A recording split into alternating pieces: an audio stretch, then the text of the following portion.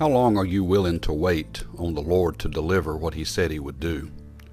How long are you willing to wait for the promises that are in God's Word? How long are you willing to wait despite the circumstances? You see, we can become a very impatient people. We want to get ahead instead of lagging behind, or at least what we perceive to be lagging behind. But many times, our plan is just to rush through, to reach the end without enjoying the journey. God, on the other hand, has a journey for us, and along the way He's going to teach us, show us, give us confidence in Him more and more each day. The circumstances surrounding us will show us just how He's working. I can personally testify to that, but I don't have the time.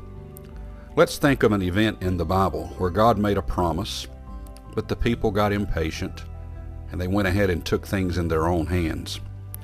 Genesis chapter 15, we see that there is a promise made to Abram that he would make of him a great nation and that the number of the people would outnumber the stars in the heavens.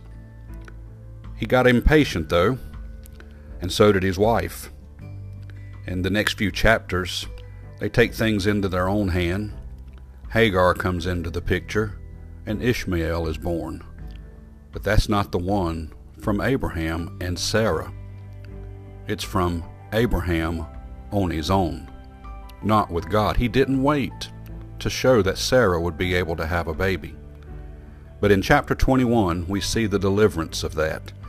And the Lord visited Sarah as He had said, and the Lord did unto Sarah as He had spoken. For Sarah conceived and bare Abraham a son in his old age at the set time of which God had spoken to him. You hear those words? As He had said, as He had spoken, at the set time. God has everything in order. There's nothing out of sorts whatsoever.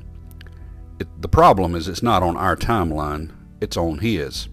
And so we begin to doubt and say we've got to help God out.